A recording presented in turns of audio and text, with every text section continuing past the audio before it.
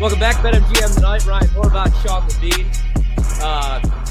Great stuff with the commercials. Actually, I'm not going to lie. Other than the Dunkin' commercial, the Usher commercials, I mean, nothing really hit for me, to be honest. Also, I was so into the game. That's what happens when you have $1,800 on the line, plus all your prop bets. So, I thought the halftime show was fine. I thought it was good. We could get into more of that later. But I wanted to hit on the overtime with you really quickly. And if you thought that was the right call, because we've kind of went through everything. We could get back into the commercials. I want to hit on all the fun stuff, the halftime show. We could go through halftime show rankings. But I just want to know, because I keep going back and forth with this, what I would do in that situation when I'm going up against Patrick Mahomes. Do you take the ball first? Let's put you in the shoes of Kyle Shanahan. Sean Levine, Ryan Horvath coming up a little bit later on here on BetMGM tonight. We're going to talk with Patrick Everson from Vegas Insider. What do you do if you're Kyle Shanahan, knowing the new overtime rules in that situation? Ball first, or do you kick off there? Do you defer? Well, the first thing I do is make sure that I'm an expert on those as the head coach, just in case we fall into that situation. And we can debate. Sounds like Andy Reid definitely knew exactly what the rules were and had that conversation with his team. I'm not saying Shanahan was confused or if he knew the rules up and down, but obviously Kyle Juszczyk, as you pointed out, a member of the 49ers, said that he was confused, so maybe didn't do a good enough job of relaying that to his team. All that being said, there are really two choices, right? If you decide not to take the football, right, and in theory you kick off first, then the advantage would be that the other team comes down the field and kicks a field goal, and then you know that just to tie the game, you need a field goal to keep it going on or a touchdown to win it. Essentially, it would be like in college football where you let the other team go first so you know what you have to do. But the difference is, in college football, it goes, we get the ball, they get the ball. They get the ball, we get the ball. We get the ball, they get the ball. In the NFL, it's only like that for the first series on each side. So the way that it works is both teams get the ball, and then after that, it's basically a free-for-all, right? That's why I don't think it's a no-brainer that you take the football. You do exactly what he did. So did it blow up in his face? Yeah. In hindsight, can people say, what were you doing, and question it? But I actually don't really think that anybody in their right mind wouldn't take the football, knowing that obviously you give yourself the first chance if both teams do the same thing to end the game. So it's confusing. I know that what I just said for the last 2 minutes, I think I'm confused by what I just said. All I'm saying is, given the choice, I think Kyle Shanahan would do the same thing. I don't have a problem. No. I completely get what you're saying, and I also apologize for calling an audible because we are going to get to the commercials. We're going to have some fun here tonight, but it's just every time I go on social media or I'm on Twitter, I see another hot take popping up about this game. And, all right, so here's where I would criticize Kyle Shanahan.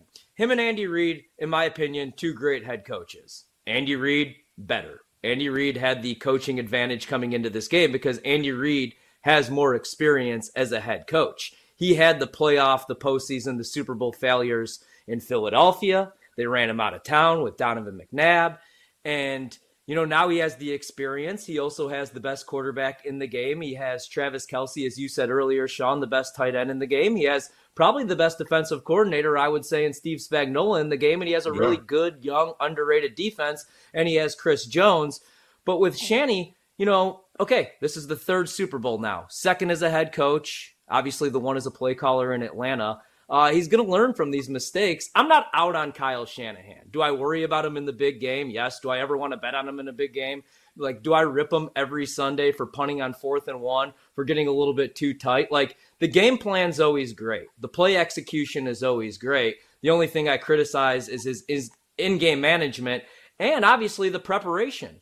The one thing you could say about Andy Reid and the Chiefs, they were prepared, like they said, for this situation. San Francisco was not. And Kyle Shanahan just admitted it in the presser. He said, and quote, it's just something we talked about. None of us had a ton of experience there. We looked at the analytics and talked to those guys, and we decided it would be better. We wanted the ball. If both teams matched and scored, we knew we'd still have a chance to get the ball back. We got that field goal, so we knew we had to hold them to at least a field goal. If we did, we felt it was in our hands. So, you look at it, right? Sounds like a cop-out. Get honest, right. Man. Not that you read it out loud. That sounds like a cop-out to me. Honestly, it sounds like he was a little bit unprepared based on that statement. That once it actually came down to that point, He was kind of throwing his hands up in the air. Like, obviously the Chiefs had a better plan once it got down to that point because, as you keep pointing out, Kyle Shanahan's basically a young Andy Reid, right? Andy Reid went through a lot of these young bumps in the road, if you will, where he got his team to championship games. He got his team to a Super Bowl and lost. People talked about his play calling and his clock management. At some point, dude, Kyle Shanahan's going to win the Super Bowl, probably a couple of them. But in overtime, it was a little dicey. The whole thing was a little dicey. Taking the ball, being confused, the press conference, the play calling, not having Christian McCaffrey in. Like, once it got to overtime, if there's any criticism of of Shanahan, I think it's valid.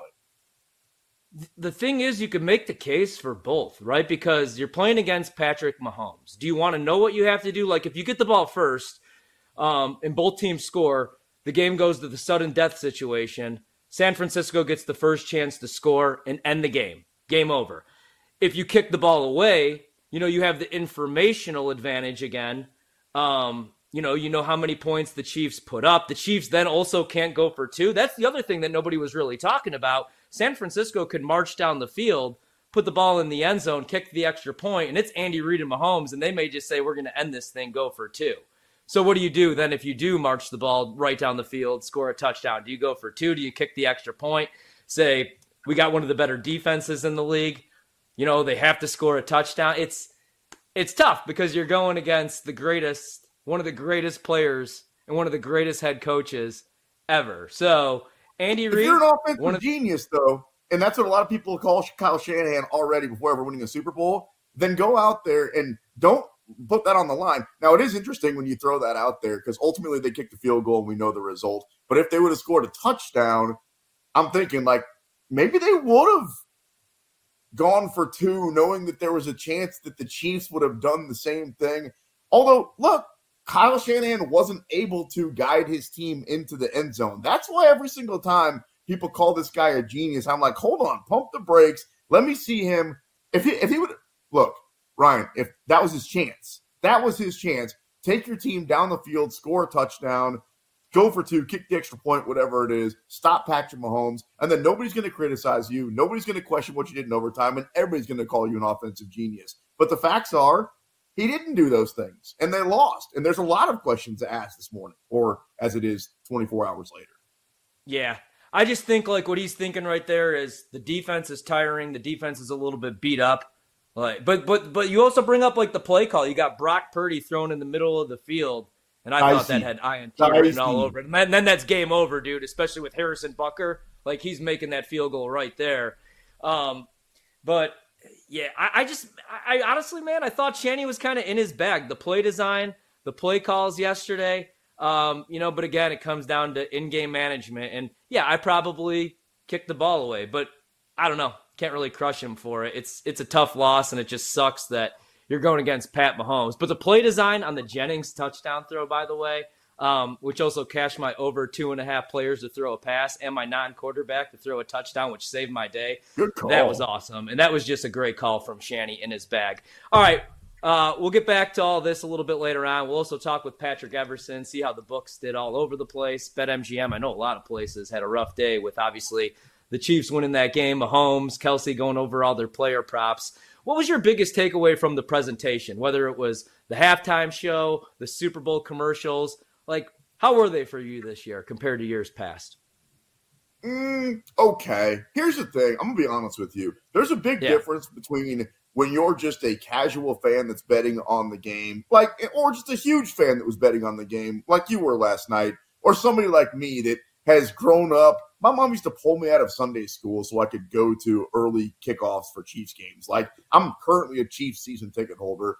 I watched every Super Bowl my entire life the same way, which was, all right, who's got the best chicken wings? Who's got the best TV? Where the cutest girl's going to be? Where's the best party at? But when your team's playing, it's totally different, dude. It's so different. You're so focused in on the game where the commercials almost are obsolete. I was with a couple of people, and they were laughing, and I was like, what's so funny? The Chiefs are losing. They're like, ease up, dude. What, are you losing a bunch of money? I was like, no, it's the Super Bowl. I don't care about the commercials. I don't even care about my bets right now. The Chiefs are losing the Super Bowl. So there's a big difference between the way you watch, even the halftime. even the halftime entertainment, you don't watch it quite the same when it's your team. But again, I thought the commercials were okay. Like I would say on a 10-point scale, they were a 5, nothing great. Same thing with Usher. We can get dive deep in that also. I thought he was good. Everything doesn't have to be terrible or awesome. They were both fine. Yeah, I thought the commercials kind of sucked, but like you said, I was also pacing around the house. I had my in-laws in town. They helped out while we were in Las Vegas. So I was like, didn't hedge, didn't middle with the Chiefs, best quarterback in the world, and I'm here riding out Niners tickets, like sweating all over the place. But the Dunkin' Donuts commercial hit, of course. I love Ben Affleck. I love Matt Damon. Good Will Hunting, one of my favorite movies all time. I get a kick out of Ben Affleck. He reminds me a little bit of myself. He's always spilling all over himself, trying to carry way too many coffees at one time. He's a family man. I wish he would get away from J-Lo. I think J-Lo's making him a little nuts. But, I thought that was a great commercial. Here's what happens to me, though, now, man. Like, growing up, I loved the commercials. The Budweiser Frogs, the classic, I love you, man. Like, we've had some great commercials. But what happens now, the movie trailers lock me in. Like, the new Twister sequel or whatever that is, prequel, whatever they're doing there, Twisters. Like, I was all locked in. And I didn't know about that movie. So then I'm digging in for more information. Deadpool 3 with Wolverine. Deadpool and Wolverine. Then they're like, check out the full trailer. So then I'm on IMDb. I'm trying to figure out who's all going to be in this movie. I'm trying to avoid like spoiler alerts, what's coming up, but I'm all in. The movie trailers are really what does it for me. The commercials, like there's some weird ass commercials also. I don't want to get too political or anything, but like that's the other thing, man. It's bad enough if you're watching the game with other people and they're talking about like politics and their thoughts on this and that. Oh, I can't watch the game. Taylor Swift's ruining the game. I'm just trying to watch, a matchup of the two best football teams in the league before I have to talk about the NBA, unfortunately, for the rest of the year. So I was all locked in the game. I'm with you, man. And like you said, when your team's playing, it's a completely different story. At one point, so I have a young nephew, and he was like, put it on Nickelodeon. And I thought, what are you talking about? Apparently, they were playing like the SpongeBob version of the Super Bowl on Bikini Bottoms. And I'll admit, I kept it there for a good drive and a half. Like, watching the pineapple football and watching the bubbles come up from the football field and watching Mr. Krabs place the first down marker, that was pretty good stuff. Like for a guy that was as into the game as I was, I gave that a good solid drive and a half. But overall, the pace of the game was interesting because the first half was a real snoozer, like for both teams. The first half was one of the least interesting, not just Super Bowls, Ryan, but football games at any level that I've ever watched. My nephew that I was just talking about, he plays Pee Wee football. It was like watching one of his games. Like nothing was happening in that first half. And then the second half got pretty good. And then the fourth quarter got great. And then overtime, I mean, everybody was on the edge of their seat, especially a donkey like you that didn't hedge when you're holding on to a 49ers. It's like, what were you thinking? I'm sorry, I don't want to rub it in, but what were you thinking as that game was going on? Like, I could still hedge this as a live bet, and you just decided not to. That's borderline insanity. Dude, I can't defend myself either because this had nothing to do with like public, versus pros. Because like the way I was looking at this game, there were people on both sides, and none of that matters. At the end of the day, I don't care if 100% of the bets, 100% of the money, 20% of the bets are on Travis Kelce or Mahomes props. They're going to go over because they're great. Yeah. Like none of that. I don't even pay attention to that. I shouldn't probably say that, but I don't care about any of that, man. But when I knew I was big screwed, we had Patrick Everson on, and he's like, I talked with Billy Walters, and he likes the Chiefs, and he would actually make them a 2.5-point favorite. When I heard that the Michael Jordan of sports betting had a 4.5-point adjustment on this game, 4.5-point difference on this game, and like the Chiefs, and said, better quarterback, better coach, better field goal kicker, I knew I was screwed. But, dude, I had come too far, and sometimes I just think hedging is for cowards. It would also have been the smart move. I would have more money in my pocket, but I was like, I'm going to let it ride with the Niners. I think they're the better team. It's Super Bowl or bust. I didn't know Dre Greenlaw was going to get hurt in this game, and I'm not making excuses. I should have. Betting against Mahomes is like betting against Jordan in the 90s, like betting against Tiger in the early 2000s. Like betting against Gretzky, like betting against Horvat in 03 at Joliet Catholic. I just didn't lose, baby. And these guys just don't lose, Sean. So I was a big idiot. I was embarrassed for myself. I embarrassed myself in front of my child, my wife, my in-laws. I'm a big loser. I'm a big freaking loser. Now you know. Continue. Next.